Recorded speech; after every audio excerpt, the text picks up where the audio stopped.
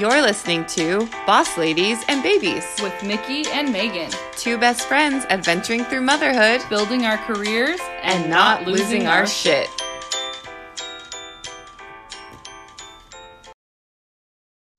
Welcome back to Boss Ladies and Babies. This is Megan. And this is Mickey.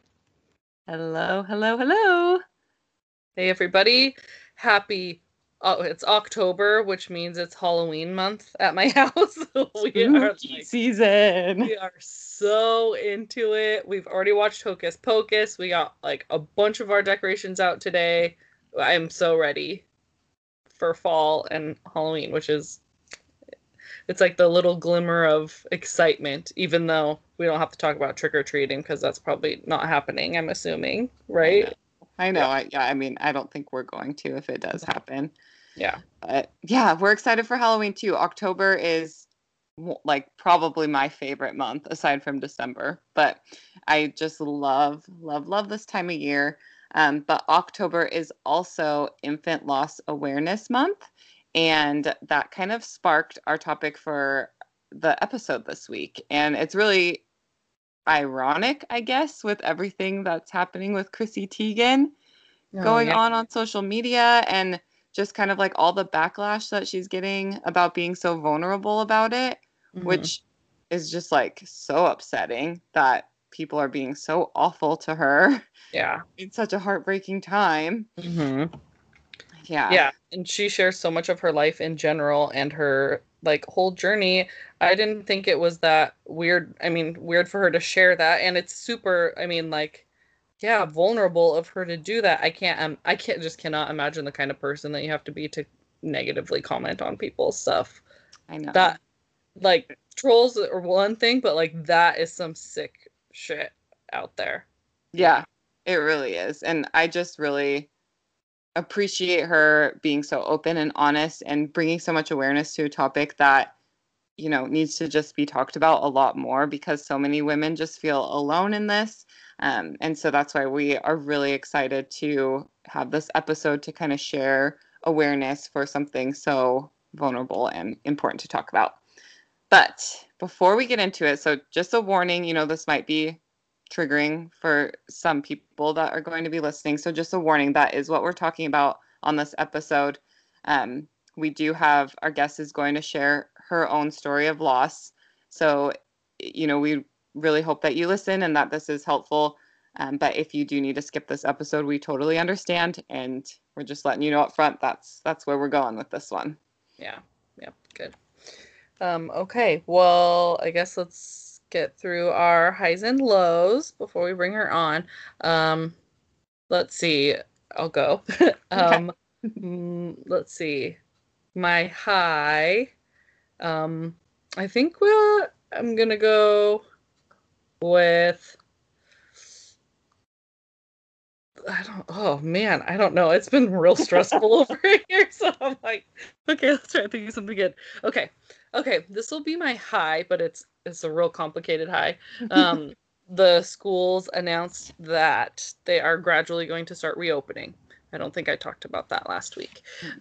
It's still pretty new, but they're going to gradually start going hybrid. So it's the whole school is divided into like A group, B group. So they're only going for 2 days a week, half class sizes. So they'll be in a class with like 10 to 12 kids. Kindergartners are going back first, and then they'll do first grade and second grade and like gradually add them all in. Which is exciting because my kids just learning remotely, they get the work done, but I don't feel like they're getting much out of it. Like especially my son, he could skip kindergarten academically, but like socially not. He really needs the interaction and stuff. So I'm excited because like a little bit of like, okay, we're like taking steps to get back into like real life, like you're gonna get them out. And it is totally not about me wanting to get them out of the house because I'm so over that. Like, they can stay as long as they want. Like, that's not an issue for me. I'm so like used to it now. I don't care about that. But for them, like, I'm excited for them to get that interaction and everything. On the flip side, I'm terrified, and my husband and I just keep going back and forth of like, if this is even a good idea. Like, why the hell are they opening schools when it doesn't seem like our rates are getting any better here? Like, we didn't expect it to happen so soon, and we thought things would be a lot better off before they decided to do that. So, it's a real roller coaster over here for sure. I can't even imagine. Yeah, it's crazy. So, we'll see. I'm trying to stay positive and just see how it goes. I've reached out to a lot of our boss lady mamas who have kids that have gone back to school to see kind of how that went for them, and I've really only heard positive things. So I hope that's good. Or everyone's just so excited that their kids are back at school that it's like it's great. Yeah, it's like mixed bag there, I'm sure. But yeah, so cautious optimism. Ugh. But I mean that could really be my low too. But my low will be my dog. He, like, super long story short, he has a lump under his eye, like on, I guess, his like third eyelid. That I took him in for. It came back as cancer. They don't know what kind exactly. But he needs to go have surgery to get some teeth cleaned and pulled anyways. So the doctor is just going to go in and take the lump out as much as he can and see how that goes. But he has to get a blood test for his heart because he has a heart murmur now. It's just been like the biggest shitstorm of vet stuff for him. And right now with COVID, like, you can't, at our vet at least, you can't go in the office with them. You have to drop them off. And my dog is not a social guy at all. Like, leaving him there was traumatic enough for him. So I feel horrible. And now his eye lump is just growing. And so I'm just like stressing out about it. And he's like our first baby. He's 12, but like he's a terrier. Like, he's still got some years left, hopefully. So that's been stressful. Yeah. He's like laying on my bed right now. Yeah.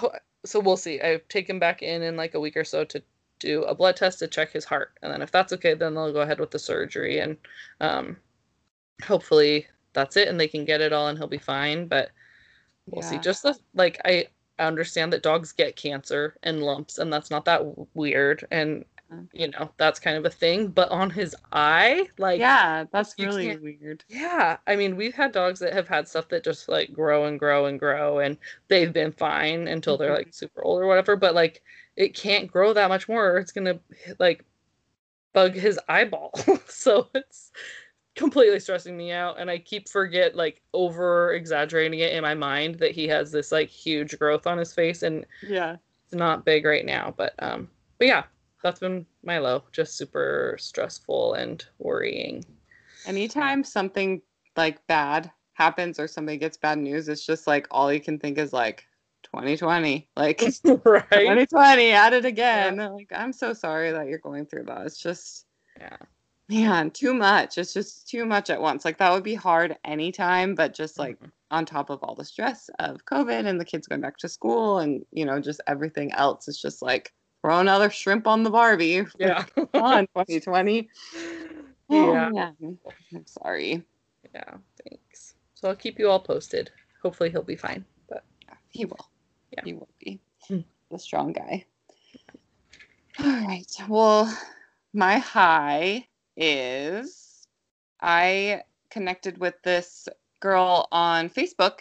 She is I didn't realize she was so young, new blogger. She's 19, and she wanted to have moms that were business owners come on and talk with her, and then she's transcribing it into a blog post, which I thought was really interesting and nothing that I've really ever done before. So I kind of put myself outside of my comfort zone and scheduled a chat with her, and it was really, really fun. She kept telling me, like, you know, oh, well, you know, you're so much older than me. I look up to you as like a leader and all of these things. And it was just like such a flattering and inspiring conversation. And I blacked out and was just like spitting like the best, like, like uplifting, just like, I don't know. I went back and listened to it, and it was just like, oh man, like, where did that come from? That sounds so good. Like, yes, girl, yes, that's me talking about that. Okay, cool. It just kind of reminded me, like, the things that I'm doing are really important, and, you know, everything that we're saying and doing is providing value and helping people, even if we don't realize it. And there's always somebody who is looking up to you and learning from you, whether you know it or not. And it was just like a really needed, that I didn't know I needed, reminder. And I was so happy to have done that and really flattered. And it was a really good experience. Yeah, that's awesome. Yeah. I can't wait to listen. I know, me too. And yeah, it's actually just going to be all transcribed. We did it over Facebook. There was like no pressure because we did it over Facebook Messenger. So she would like voice record the question, and then I would voice record my answer, and back and forth, back and forth. So that was cool. Cool.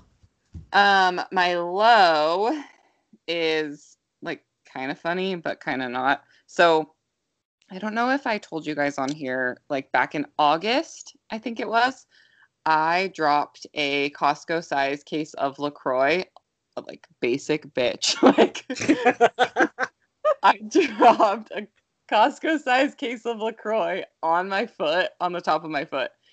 And it hurt so bad. It was like basically full. I had only taken a couple out.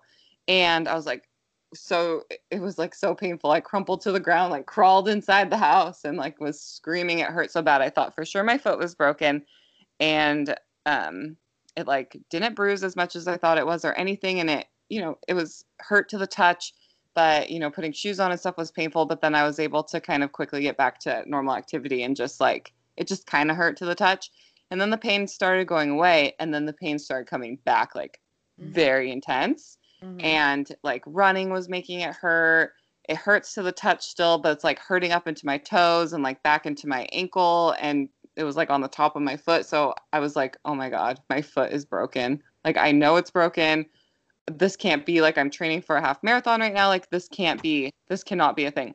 What am I going to do if I can't run? If I can't exercise, I'm going to lose my damn mind. So I went into the doctor. I really didn't want to, but I was like, I have to get this thing checked out because I know it's broken. And I kept putting it off, like, oh, I'll do it after my long run. Oh, I'll do it after my hike. Like, but it just kept getting worse and worse. So I knew I couldn't keep putting it off. So went in, got the x-rays.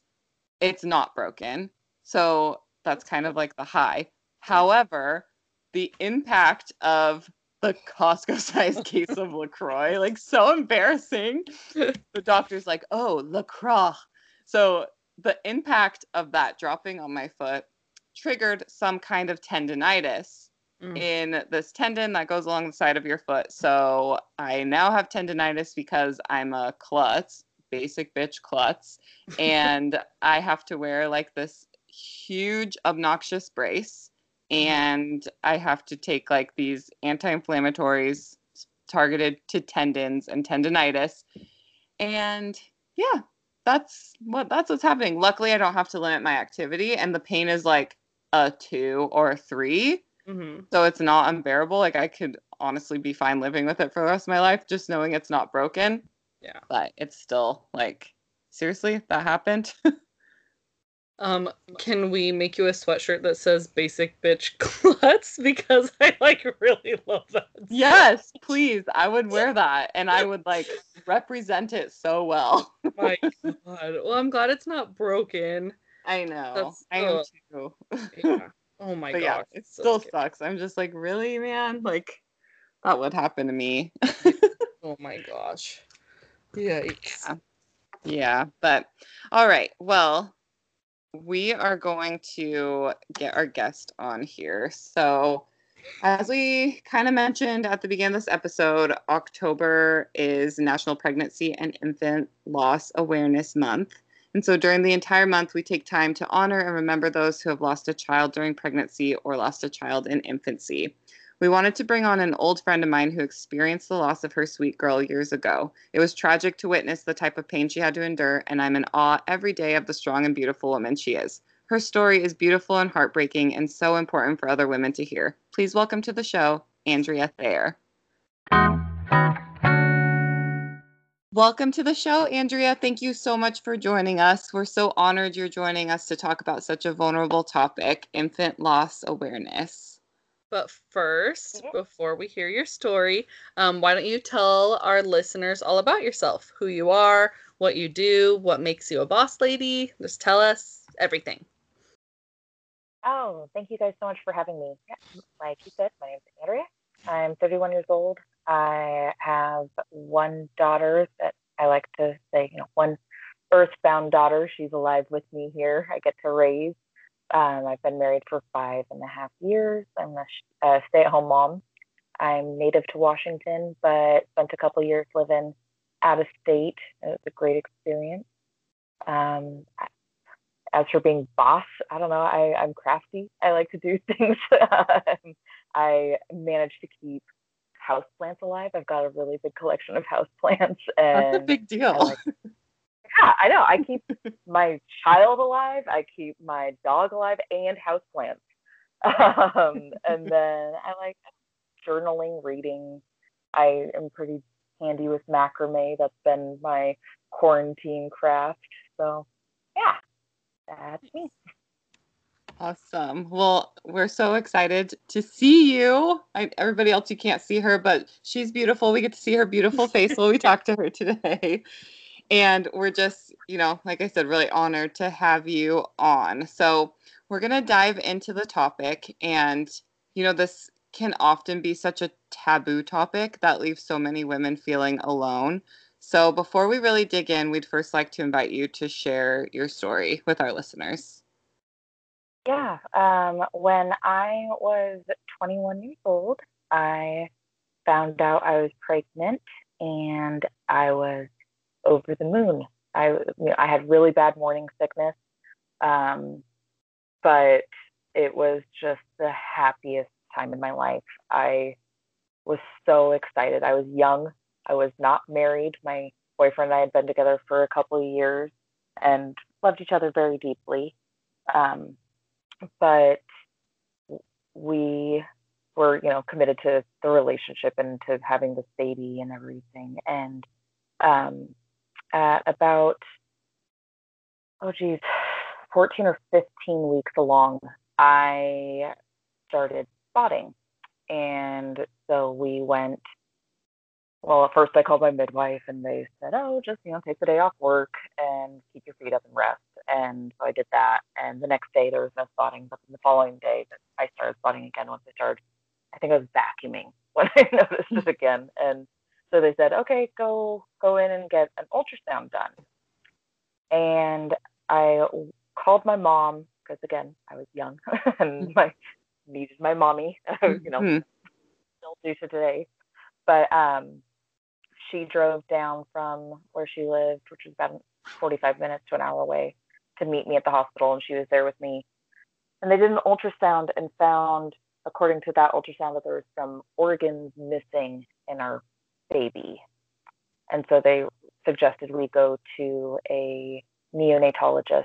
And so the next morning, we went to the neonatologist, and they did an in-depth, higher resolution ultrasound. They said, well, the good news is your baby has all the organs. There was just shadows they weren't able to see. And the shadowing was caused by something called hydrops. And hydrops is fluid retention around 2 or more important organs.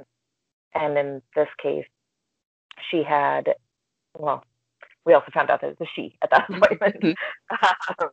We found out that our daughter had fluid retention around her brain, her heart, and the sac around her stomach that held all of her intestinal organs.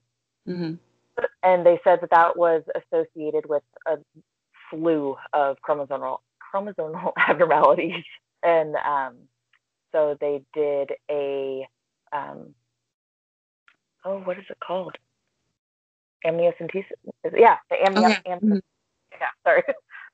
They had to try 3 different times, but after, it was really, really painful. I remember they had to elevate my feet because I was starting to pass out and stuff from the pain.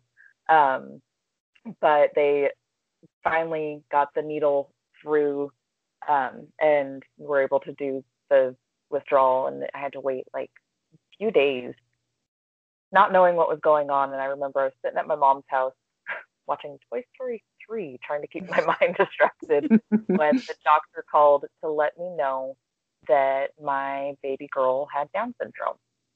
And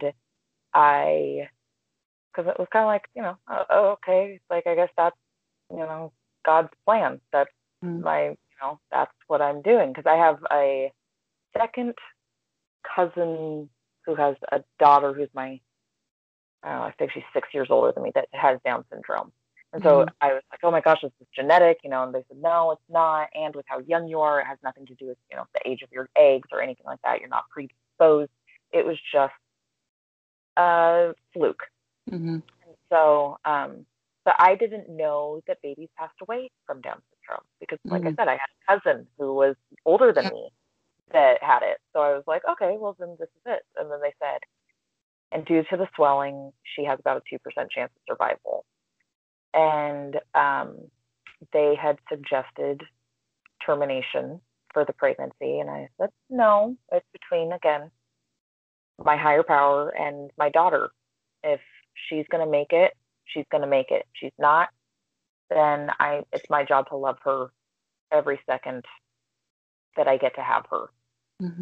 So that started a whole slew of multiple times a week going in and getting ultrasounds and listening with the fetal Doppler for her heartbeat and stuff like that. And every single time it was good, she was moving. I started to get to feel her kicking and all of these wonderful, wonderful experiences that, I remember the first kick just vividly. And just these beautiful experiences, even though my morning sickness completely persisted and I knew that she was sick or struggling, that it was just everything I'd ever wanted and more. And so I went in for another routine ultrasound, and I remember the tech kind of moving the little handheld thing around more and more, and she's looking, and I'm like kind of waiting for that sound, and and my mom was sitting with me, and she just said, she said, "I'm sorry, I can't find a heartbeat," and that was like all she said. And then she got up and walked out. And I remember turning to my mom and saying, "I felt her kick this morning, Mom. Like, she's fine. The doctor will come in and he'll find it. I felt her kick really strong this morning." Yeah. And so the doctor came in and he was looking through those, the pictures she had scanned, and he's trying to find a heartbeat. And he said, "I'm sorry, she's gone." And I remember when they had been prepping me to for this reality, they had said she has a 2% chance of survival. Like, she's, it's a when, not if. And they had said, then after she passes away, you'll have about a week until your body will naturally go into labor because the hormones drop off and you're naturally going to go in. And I remember at that time going, "You expect me to carry her for a week after she has passed away? Like, no, get her out of me." But this weird thing happened when they told me that she had passed away, where it was like, "Over my dead body are you taking her from me? Like, she's mine. She's in me. This is my baby girl. You can't." And so for a week and a half, anytime I would have any cramping or anything like that, I'd go and take a bath and try to relax and soothe out the cramping and everything. And so finally my doctor called me one day and said, "You haven't gone into labor naturally. I understand you hurt and you don't want to let her go, but you're ruining your chances for future babies by opening yourself up for infection." So I had to go in and get induced, and I wanted to do all natural because I wanted to feel it and process it and not have it just all of a sudden be she was gone. But my body wouldn't dilate, so I ended up having to have an epidural, and then my body just relaxed, and I delivered her. And the night I delivered her, I didn't want to hold her. I didn't want to see her. I don't know. I didn't want to. I couldn't bring myself to it. So then the next morning, the nurse came in and said, "Hey, kind of a last chance thing. Like, we've got to process her." And so I held her, and she was tiny, because what ended up happening was there was her heart was undersized due to the chromosomal abnormalities. So her body slowed down to allow her heart kind of chance to keep up, but there was just a tipping point where her heart couldn't sustain her body, and so it just, and so she was only like 7.5 inches and 13 ounces. Like, she was just this tiny thing, and she had passed away. I remember just praying, please let her get to 20 weeks.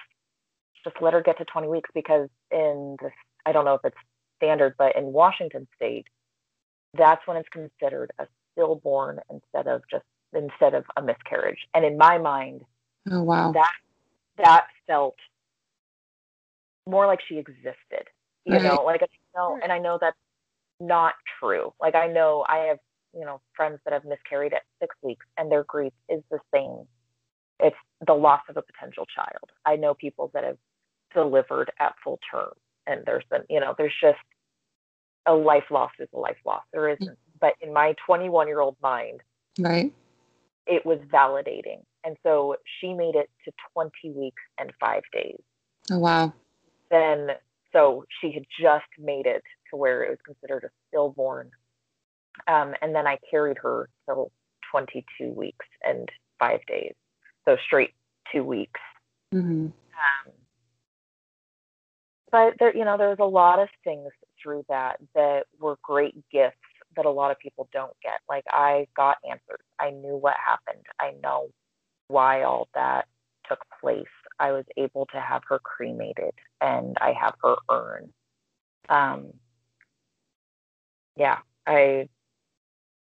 It caused a lot of growth and young maturing and perspective and all sorts of things. Yeah, what a quick way to grow up. Yeah, but sure. I mean, like, even at 31, 20 years, 10 years later, it still gives me anxiety. Like, right now, I'm sitting there, like, yeah, like, it makes my stomach hurt. Yeah, it's a lot, just even a decade later. But so yeah, that's the story of Isla Noel. Thank you for sharing it with everyone. We really appreciate it, and I know it's a lot, so thank you. Yeah, thank you. So if you could describe your life now in one word, what would you choose and why?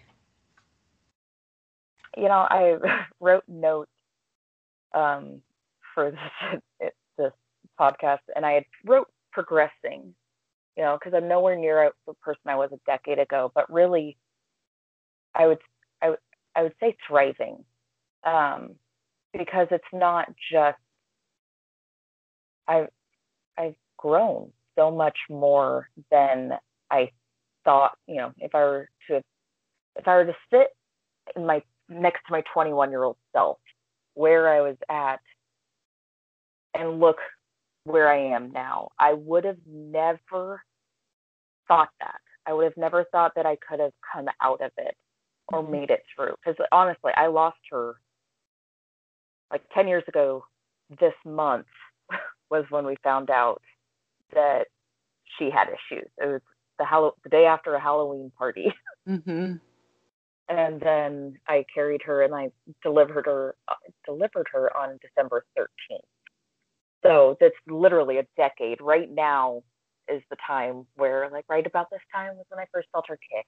And, this time of year is always marked by the appointments and the things that happened then. I can't believe that was 10 years ago.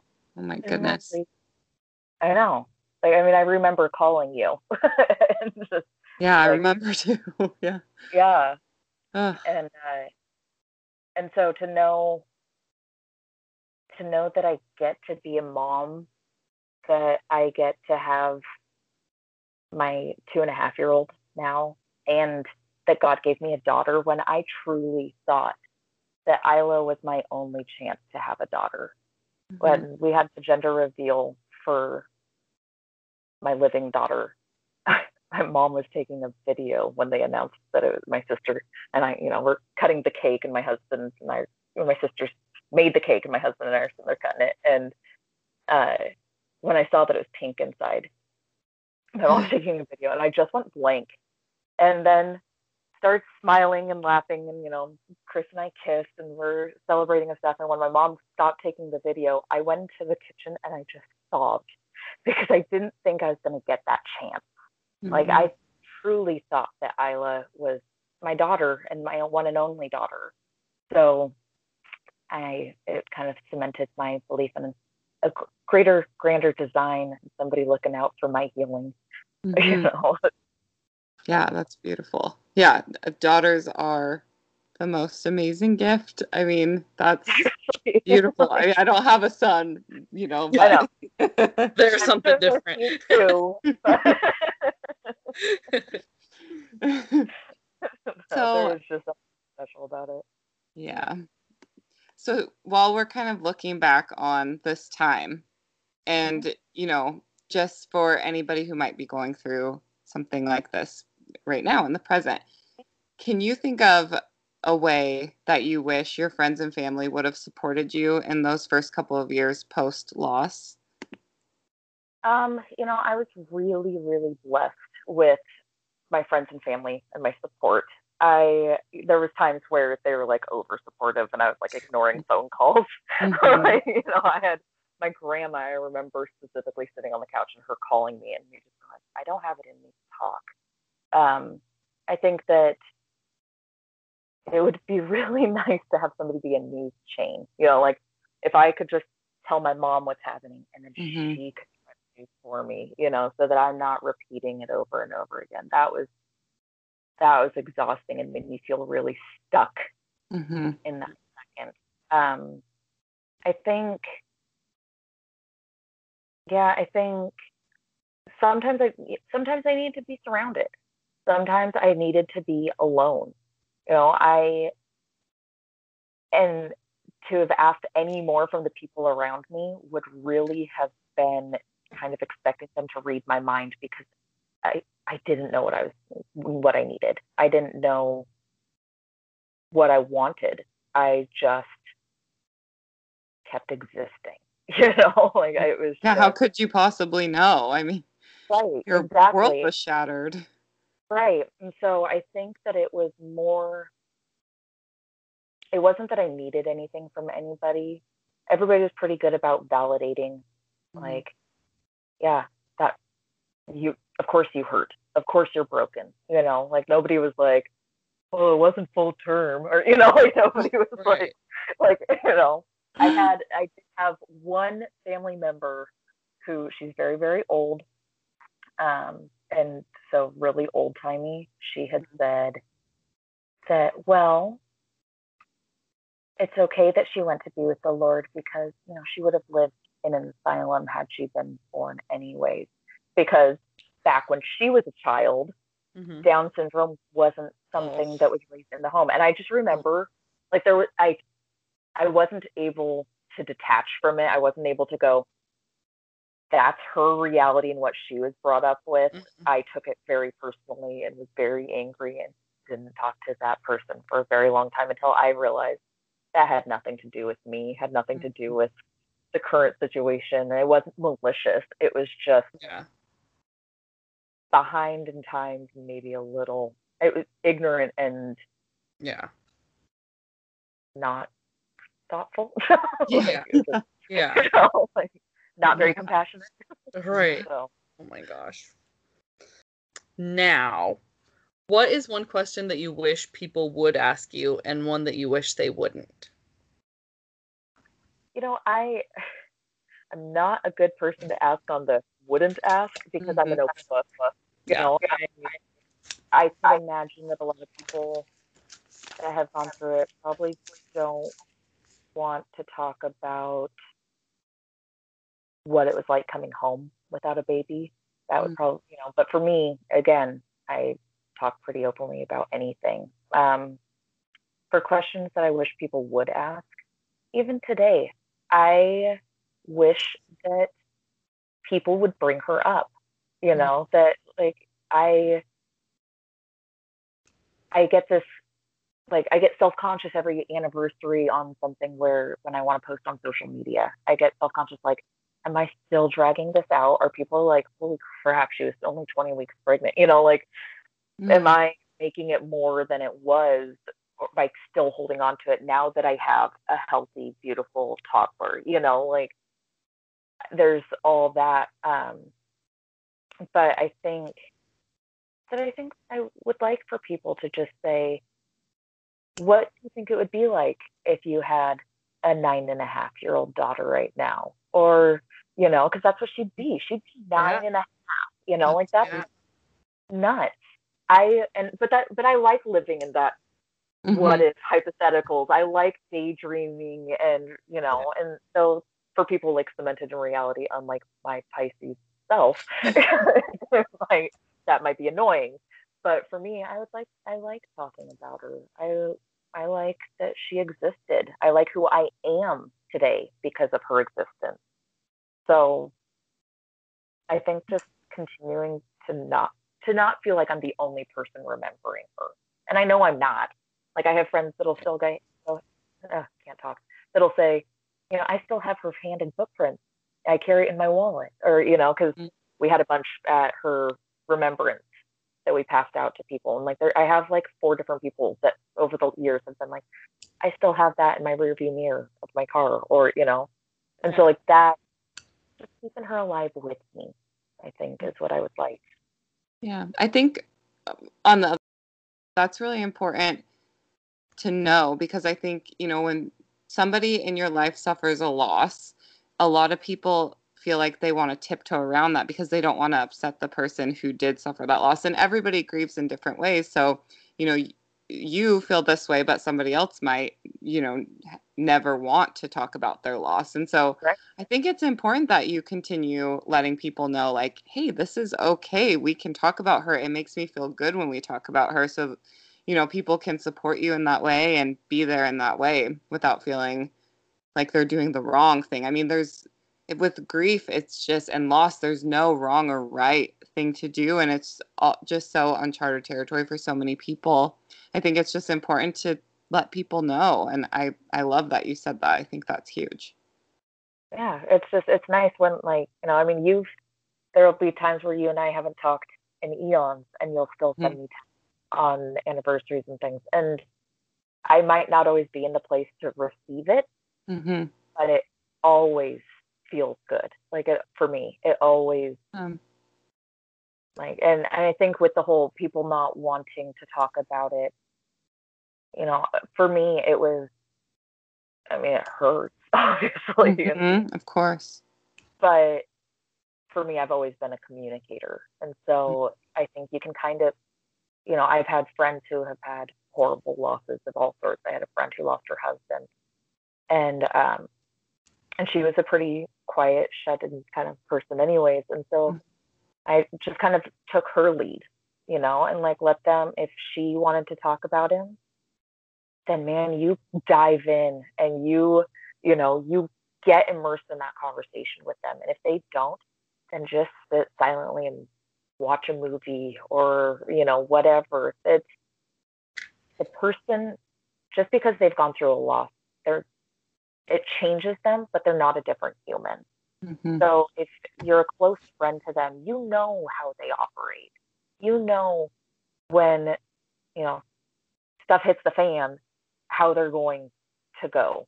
So just either meet them where they're at in any way that you can, I think, so that they don't feel alone. Because I felt, even with all the support I had, I was 21 years old.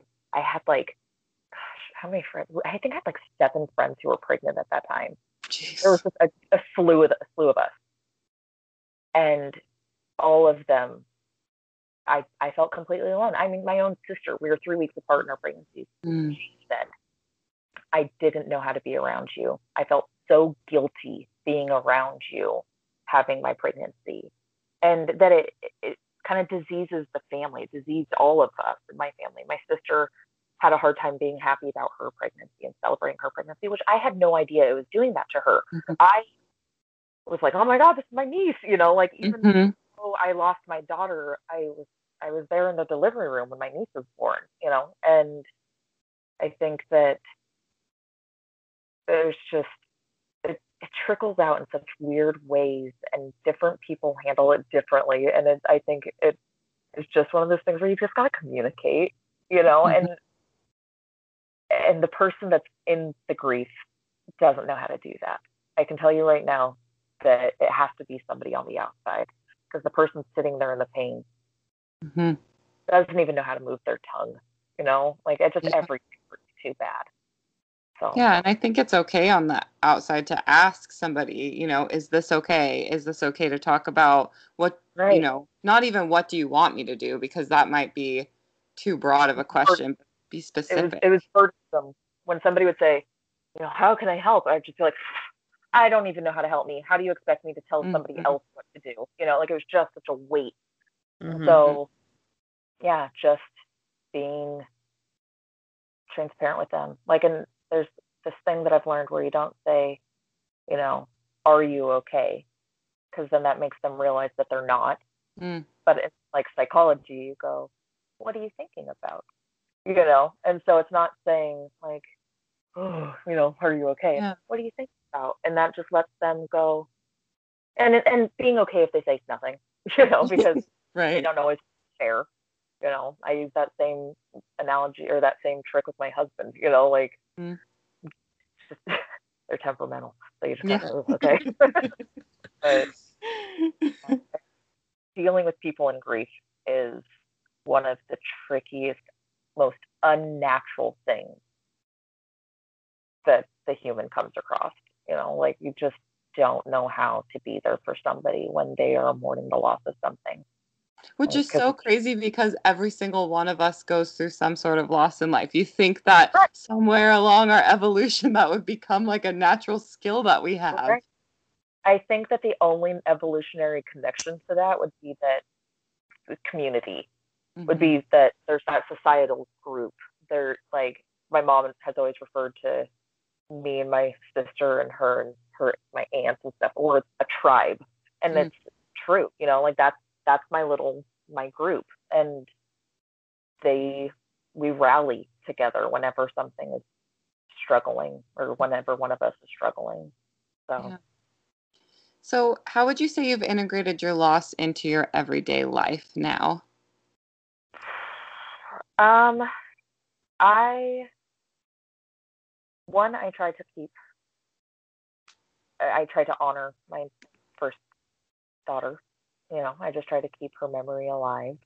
Um, but I get to appreciate being a mom to my daughter Lucy. And with with having experienced infant loss, I have been able to be there for people that didn't know that other people experienced it. When I lost Isla, I didn't know that that was even something that was possible. At that age, somebody gets pregnant, 9 months later they have a baby. Right. Mhm. Maybe they don't find out they're pregnant until they're 4 months along, and 5 months later they have a pregnant, but they always have a pregnancy leads to babies. You Right. know, um, so a lot of pregnancy loss came out of the woodwork while I was going through that, and I wish that I would have known that existed Mhm. before, so I wasn't so shell shocked. Mhm. Um, so with my everyday life, I try to be pretty transparent in that that's something that I've gone through, so that I've had people reach out to me saying, "Hey, I'm having scares in my pregnancy, and I know that you had scares in yours."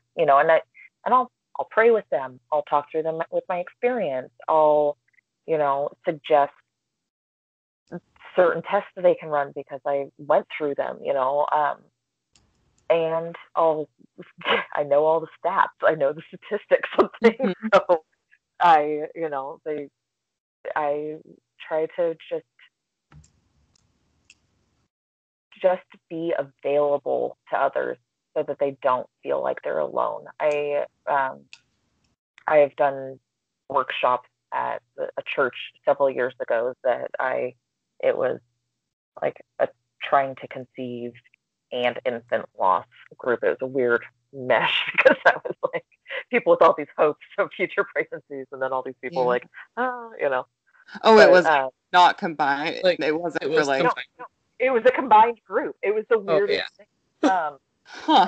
And like I was like, this is a little dismal, and like, but it gave those people that were trying to conceive, like, it's like that whole idea of like, don't test until you're a week late. Don't do the 5 days before your pregnancy, your period's supposed to show up test, because like 50% of pregnancies go away by your first period. You know, like they just Wow. reabsorb, or they didn't implant properly. So there's, things like that.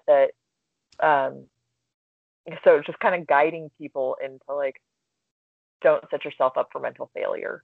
Mhm. Yeah, It was makes sense. weird. Yeah. But just trying, I don't know. I integrate.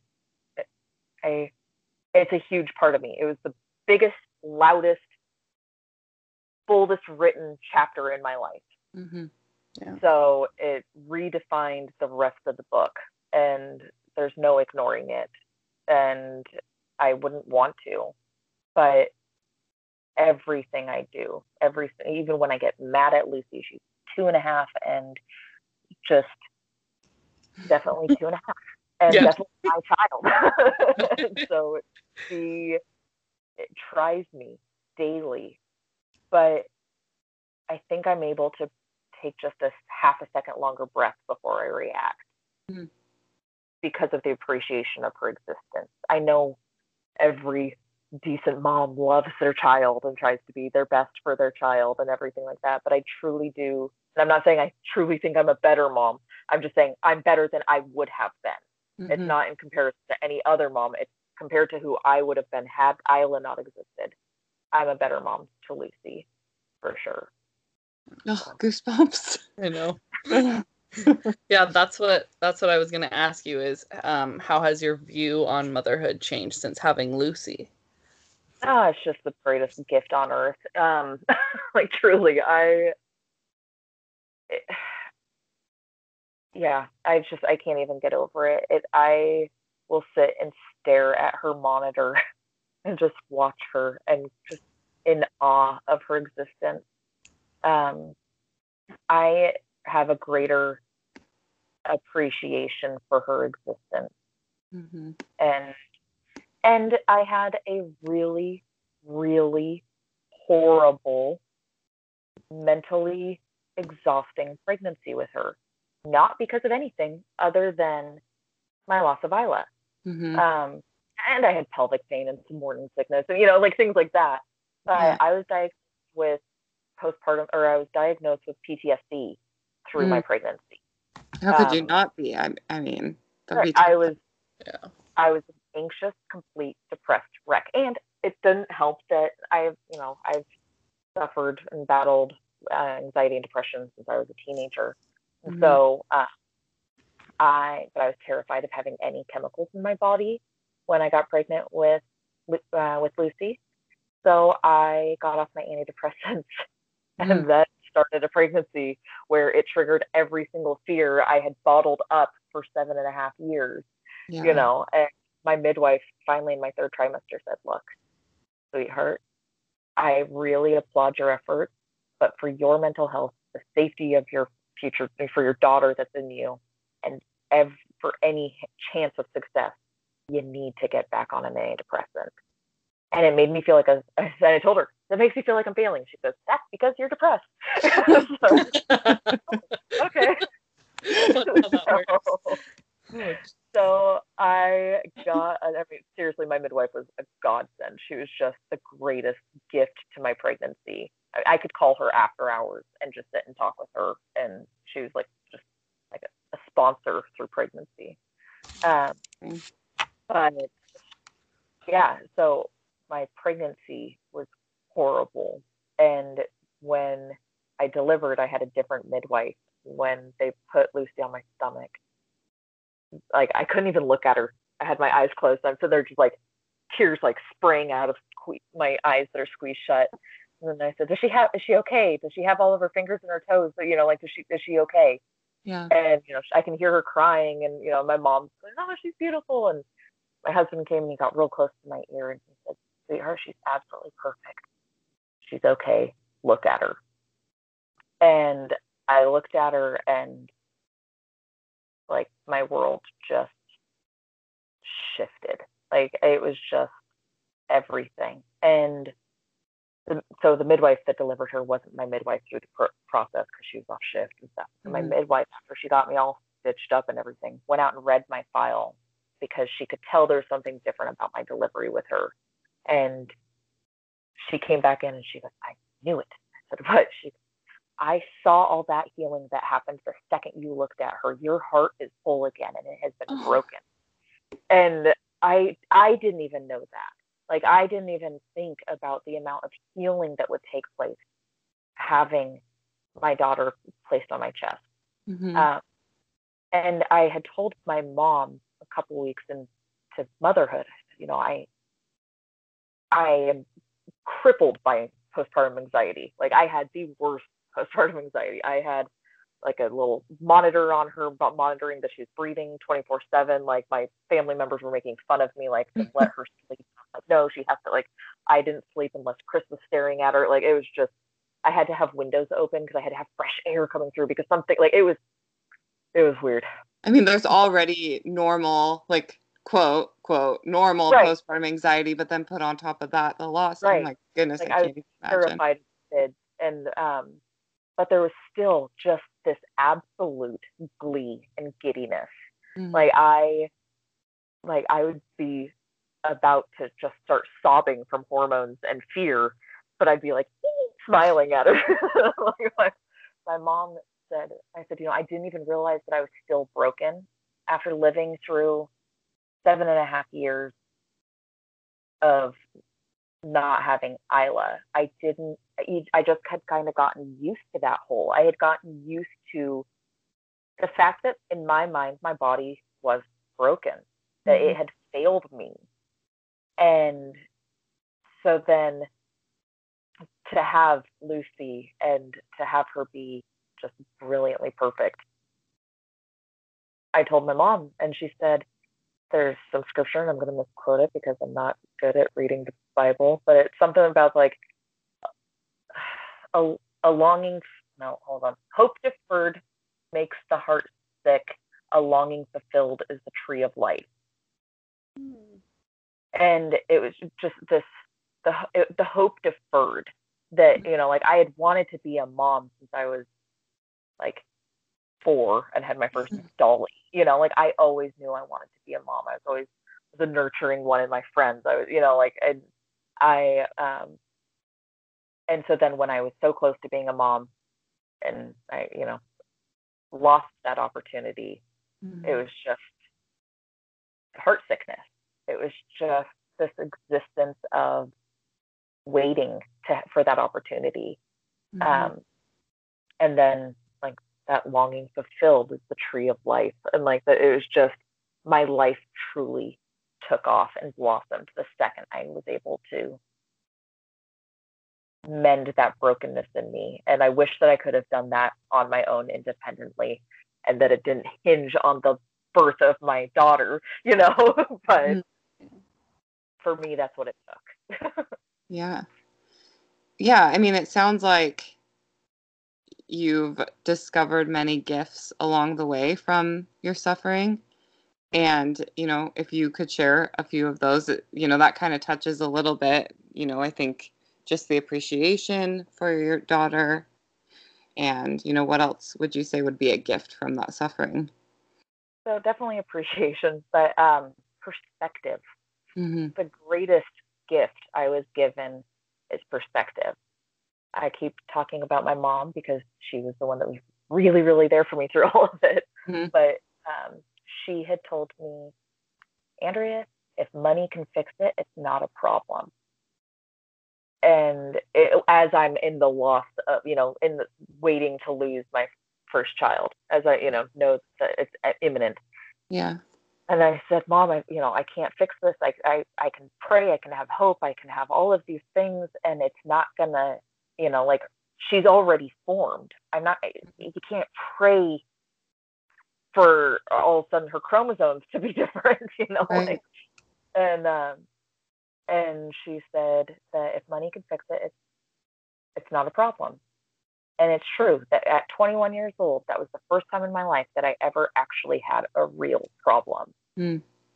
And since then, I mean, and I'm not saying I lived a blessed life before that. Like, I had issues, I had things that happened, Mm-hmm. but that was the first time that money couldn't fix it. It wasn't temporary. It wasn't just a bad day. And so I've had bad days since then. I've had stresses. I've had heartache. I've had other losses since then. Mm-hmm.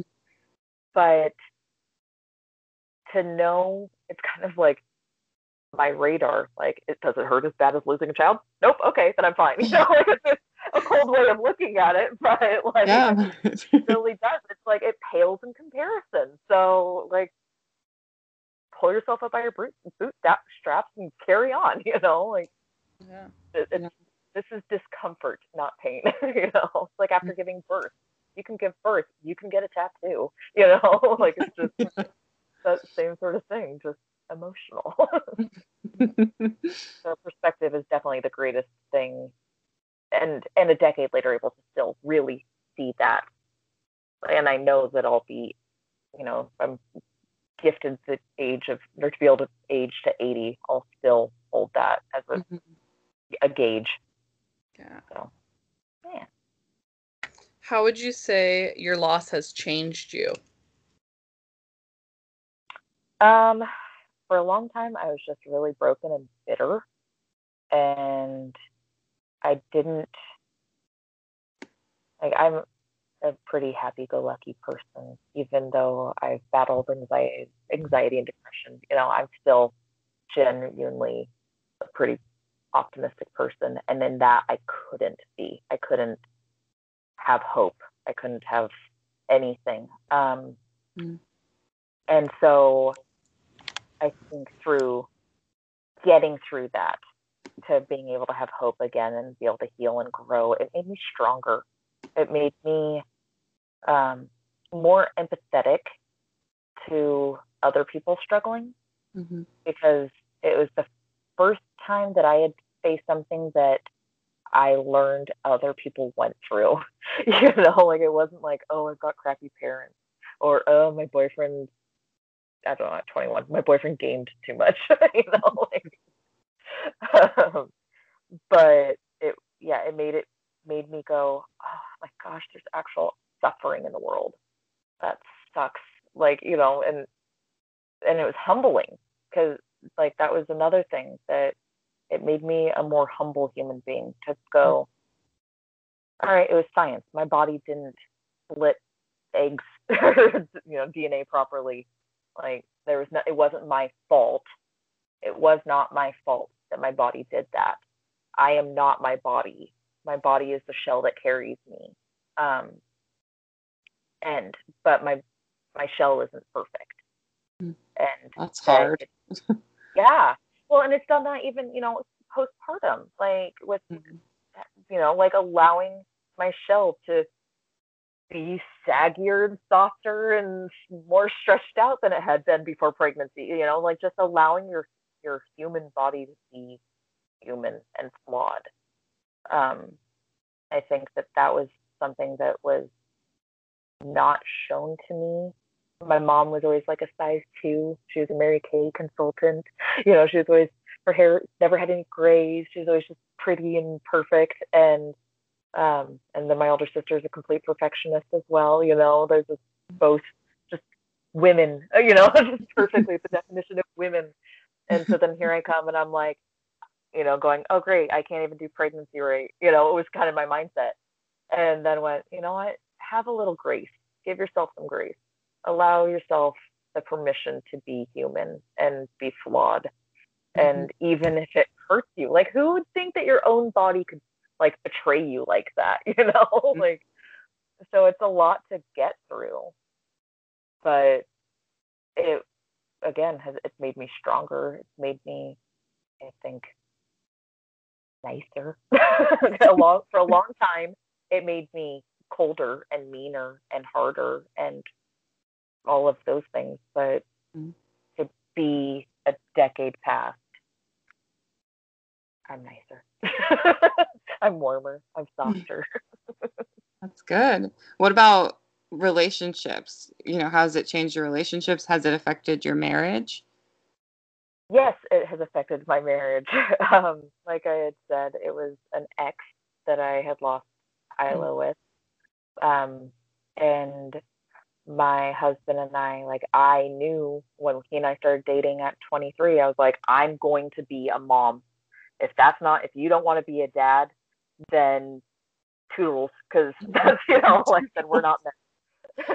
And he was like, no, that's something I want. I was like, okay. And so then we, a year and a half, 2 years later, we get married. And like 6 months later, I'm like, okay, I'm ready to start trying to get pregnant. Like this, and he's like, well, hold on, we're 25. Like, I'm not quite right there yet. And I'm like, no, I've known since like I was there. I was, so close just like 5 years ago. Like, I'm ready now. I've been waiting for 5 years. And so there was fights. There was, a lot of me trying to like will him to, like, like in Bruce Almighty when he's like trying to will Jennifer Aniston to loving him, he's just like, ah, and, like, I want to have a baby right now. Like, it was that same like ridiculousness. I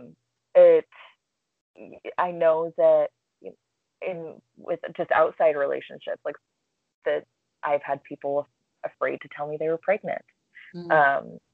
I had, and like, yeah, and then people will tiptoe around things with me, and I'm like, man, I'm not a broken, fragile, like, little china cup, like, I'm more like stoneware. Like, but yeah, I think that my husband is the relationship that like, with my marriage, is the relationship it affected the most. And like, he knew me before. We've known each other since we were 15. And truly, I think one of the things that made me so drawn to him was that he didn't treat me like 21-year-old Andrea.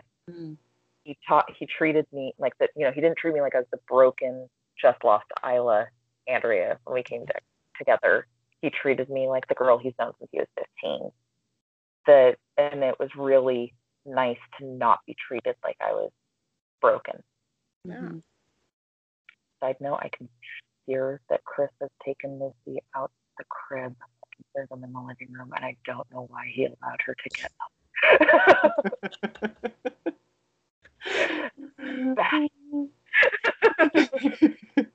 I hate that. What are they doing? Oh, yeah. You can edit that out.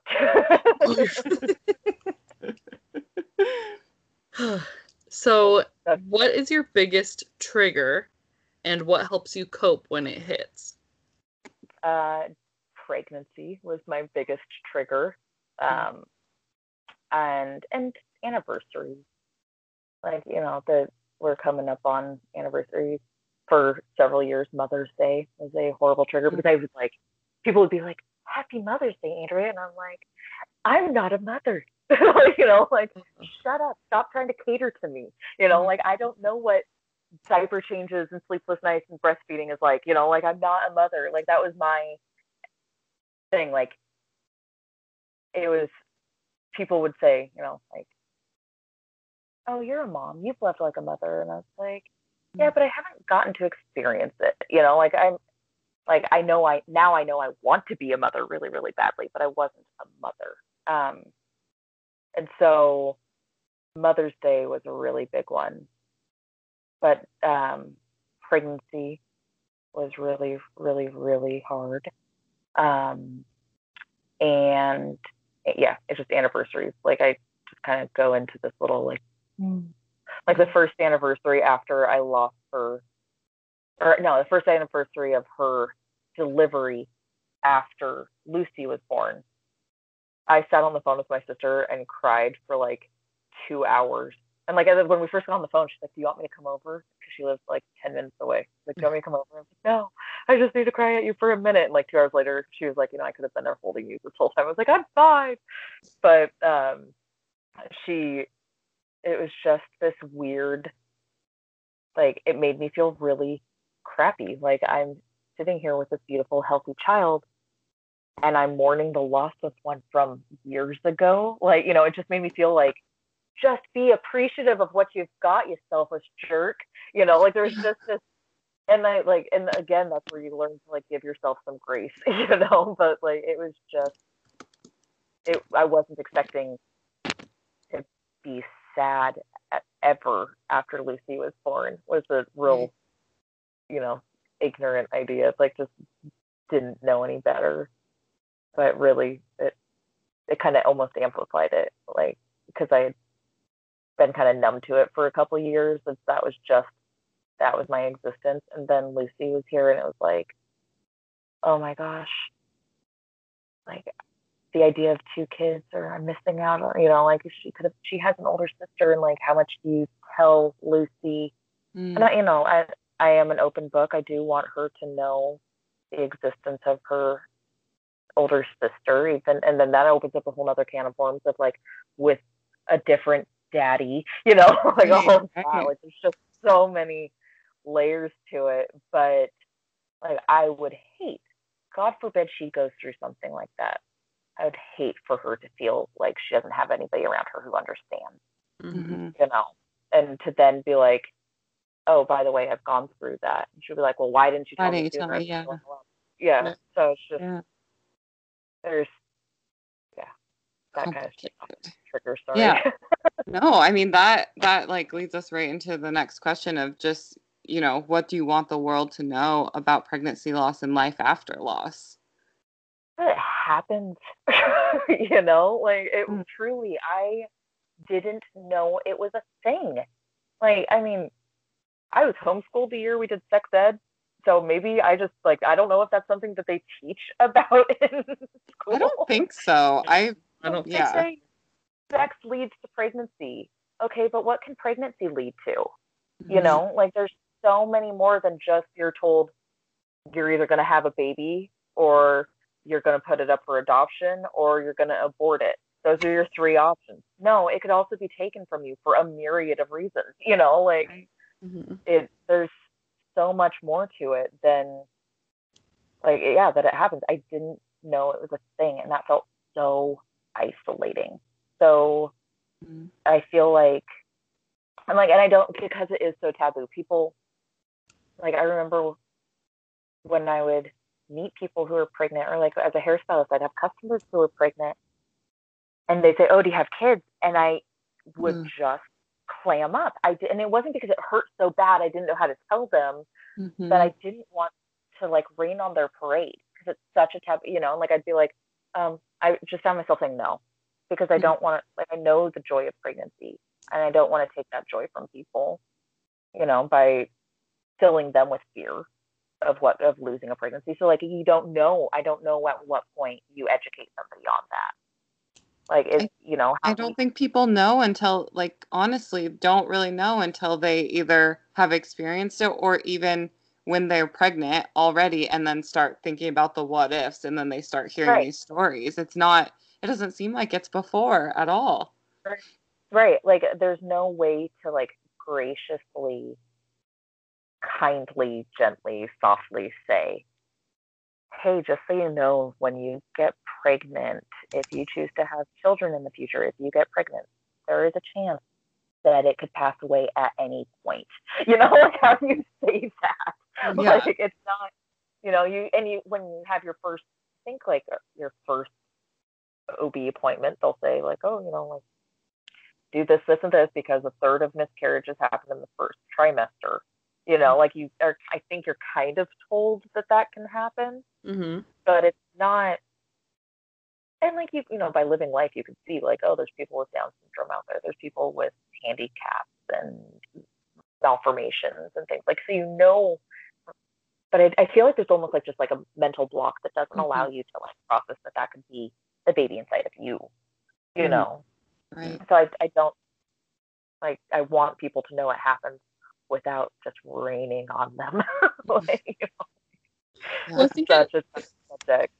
It is important because, and I remember being pregnant even going through like, okay, what kind of genetic testing do you want to do? Like while you're pregnant? And even then when they're like giving you all these statistics and stuff, you're still like, or at least I was like imagining, okay, these are the things that could go wrong, like wrong or different, Right. you know. But I don't think I ever would have considered not having a baby at the end of that. Like you wouldn't, I wouldn't have thought that some of those things could end up being like fatal. That's not, and I feel like they don't do a good job of letting you know that either. Right. No, and I feel like you could, you go, okay, so my child could have a hole in their heart. Okay, well, there's neonatal surgeries. You know, like that's, you think you just have your faith in medical science and, that they'll be able to just, they fix that. Well, sometimes they can't, like I know of women who have lost their babies, had SIDS or born with defects and born with, like, I have a friend who the baby aspirated the meconium and had pneumonia, and that by the grace of God, the baby was perfectly fine after a couple of weeks in NICU. But that's not the case for everybody, like that's just where the infant loss is, 1 in 4 is their like slogan is, 1 in 4 experience it. That's 25% of the women. That's, that's an eighth of the population experiences it. And yet we all still feel alone, like we still are all taken by shock with it. Like none of us are like, oh, well, we knew that this was a possibility. Like, I don't know. It's crazy. So,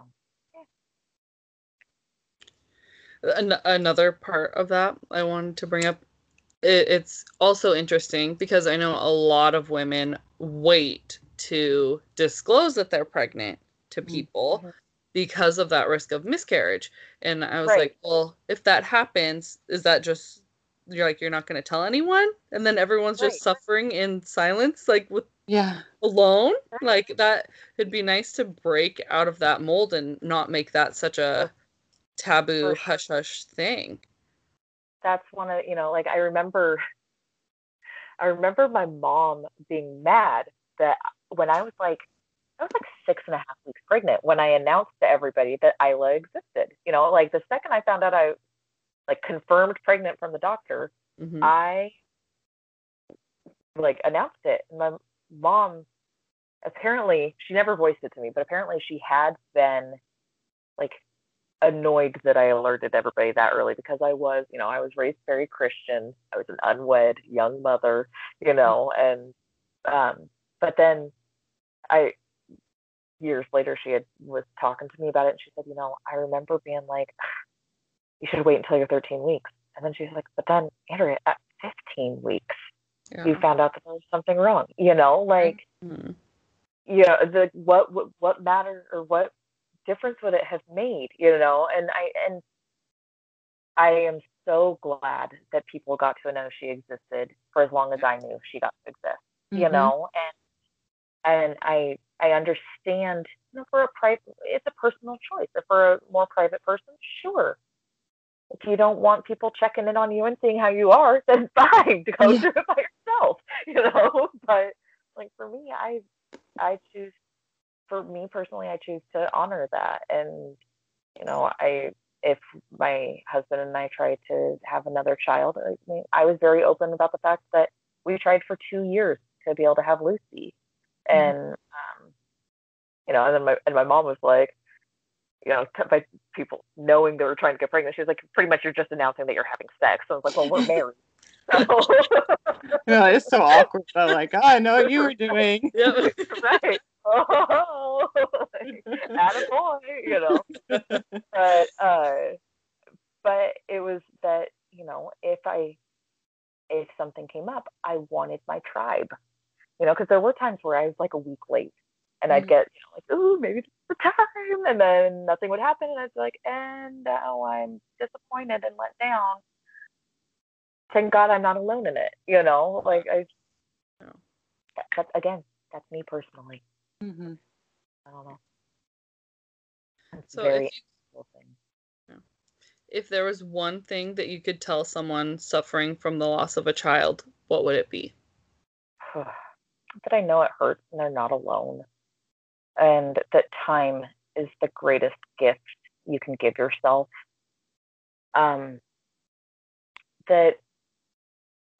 my mantra to myself was just keep my heart beating and my lungs receiving oxygen. Mm.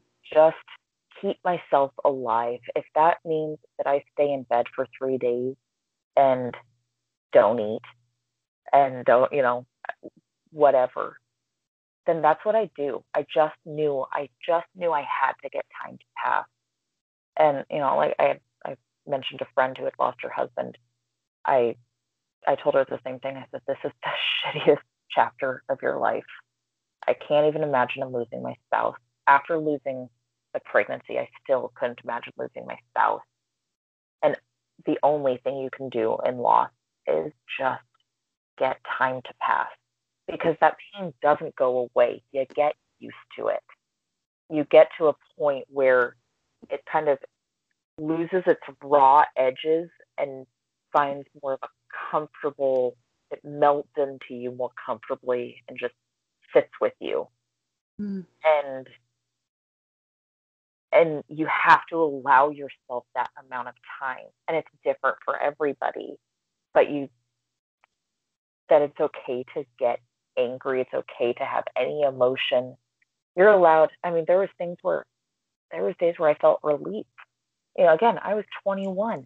The idea of raising a child with Down syndrome, like, there was not a single part of me that was like, oh, good. But there was days where I was like, that would have been a lot. That would have, that would have been really hard. Like, I didn't even have health insurance.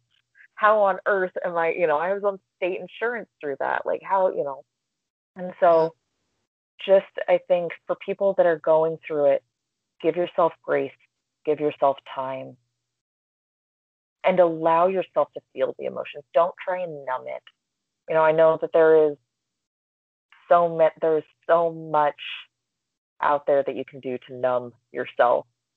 And like, my sister had bought me a bottle of wine after I lost Isla. It's kind of, like you buy people wine when they've given birth, or champagne, or something, and like, you haven't been able to drink in 9 months.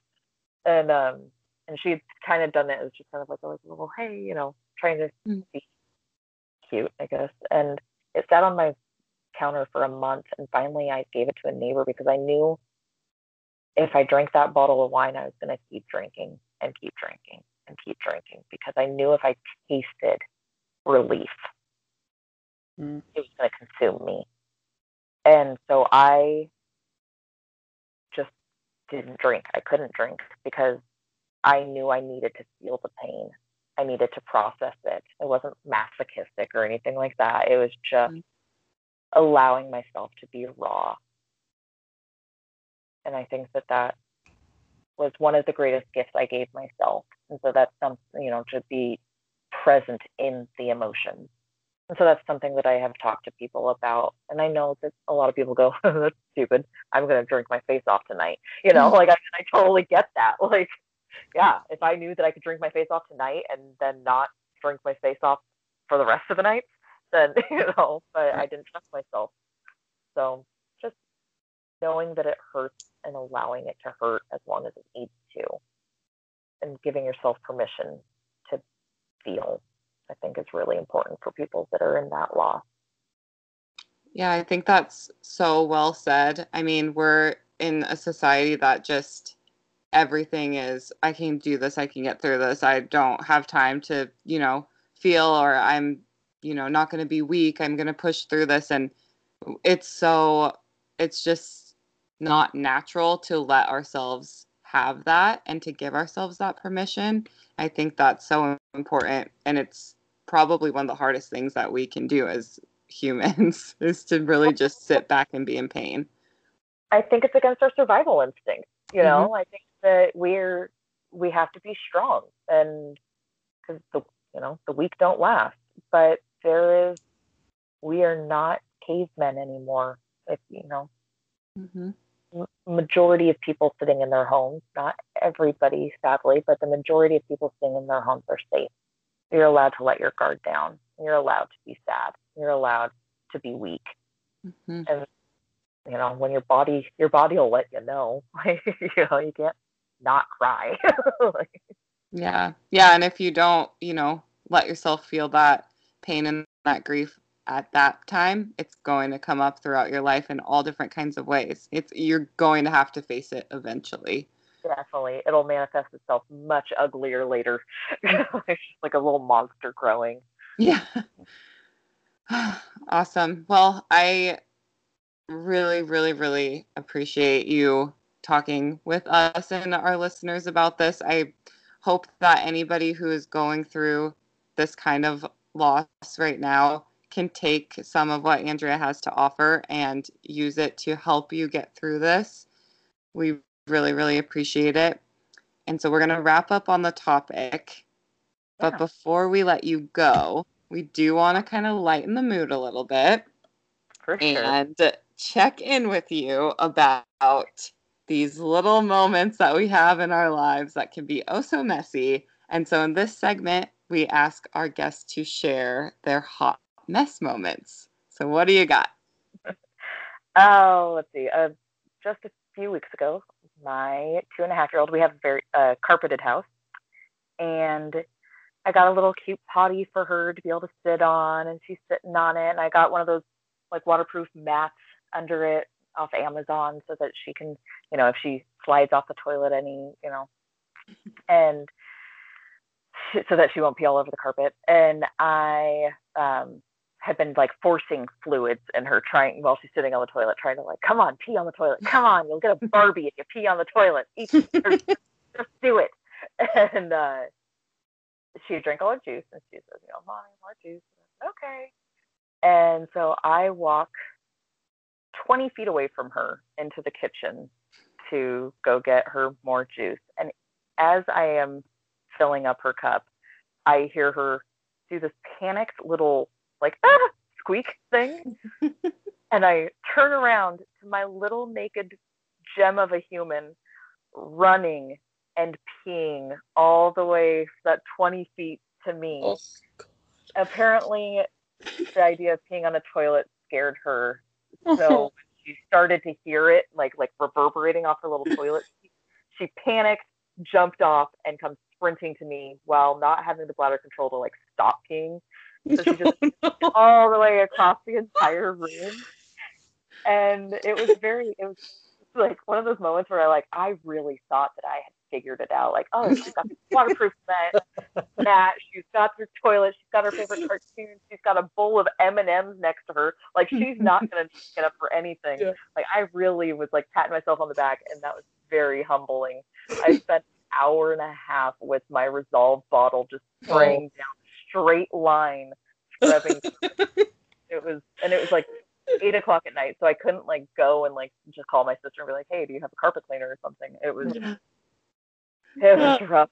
And I bet that's an image you'll never get out of your head though. Like, I have that image in my head now, just a little cute naked baby running across the room. Cute. It really, really was cute. She's just like this little, like, she's not like, she's all skinny now because like she was a fat little baby, but now as a toddler running around, she's so skinny and she's got her little butt and she's just like panicked, all naked. She's like, I can't wait to tell her future boyfriends.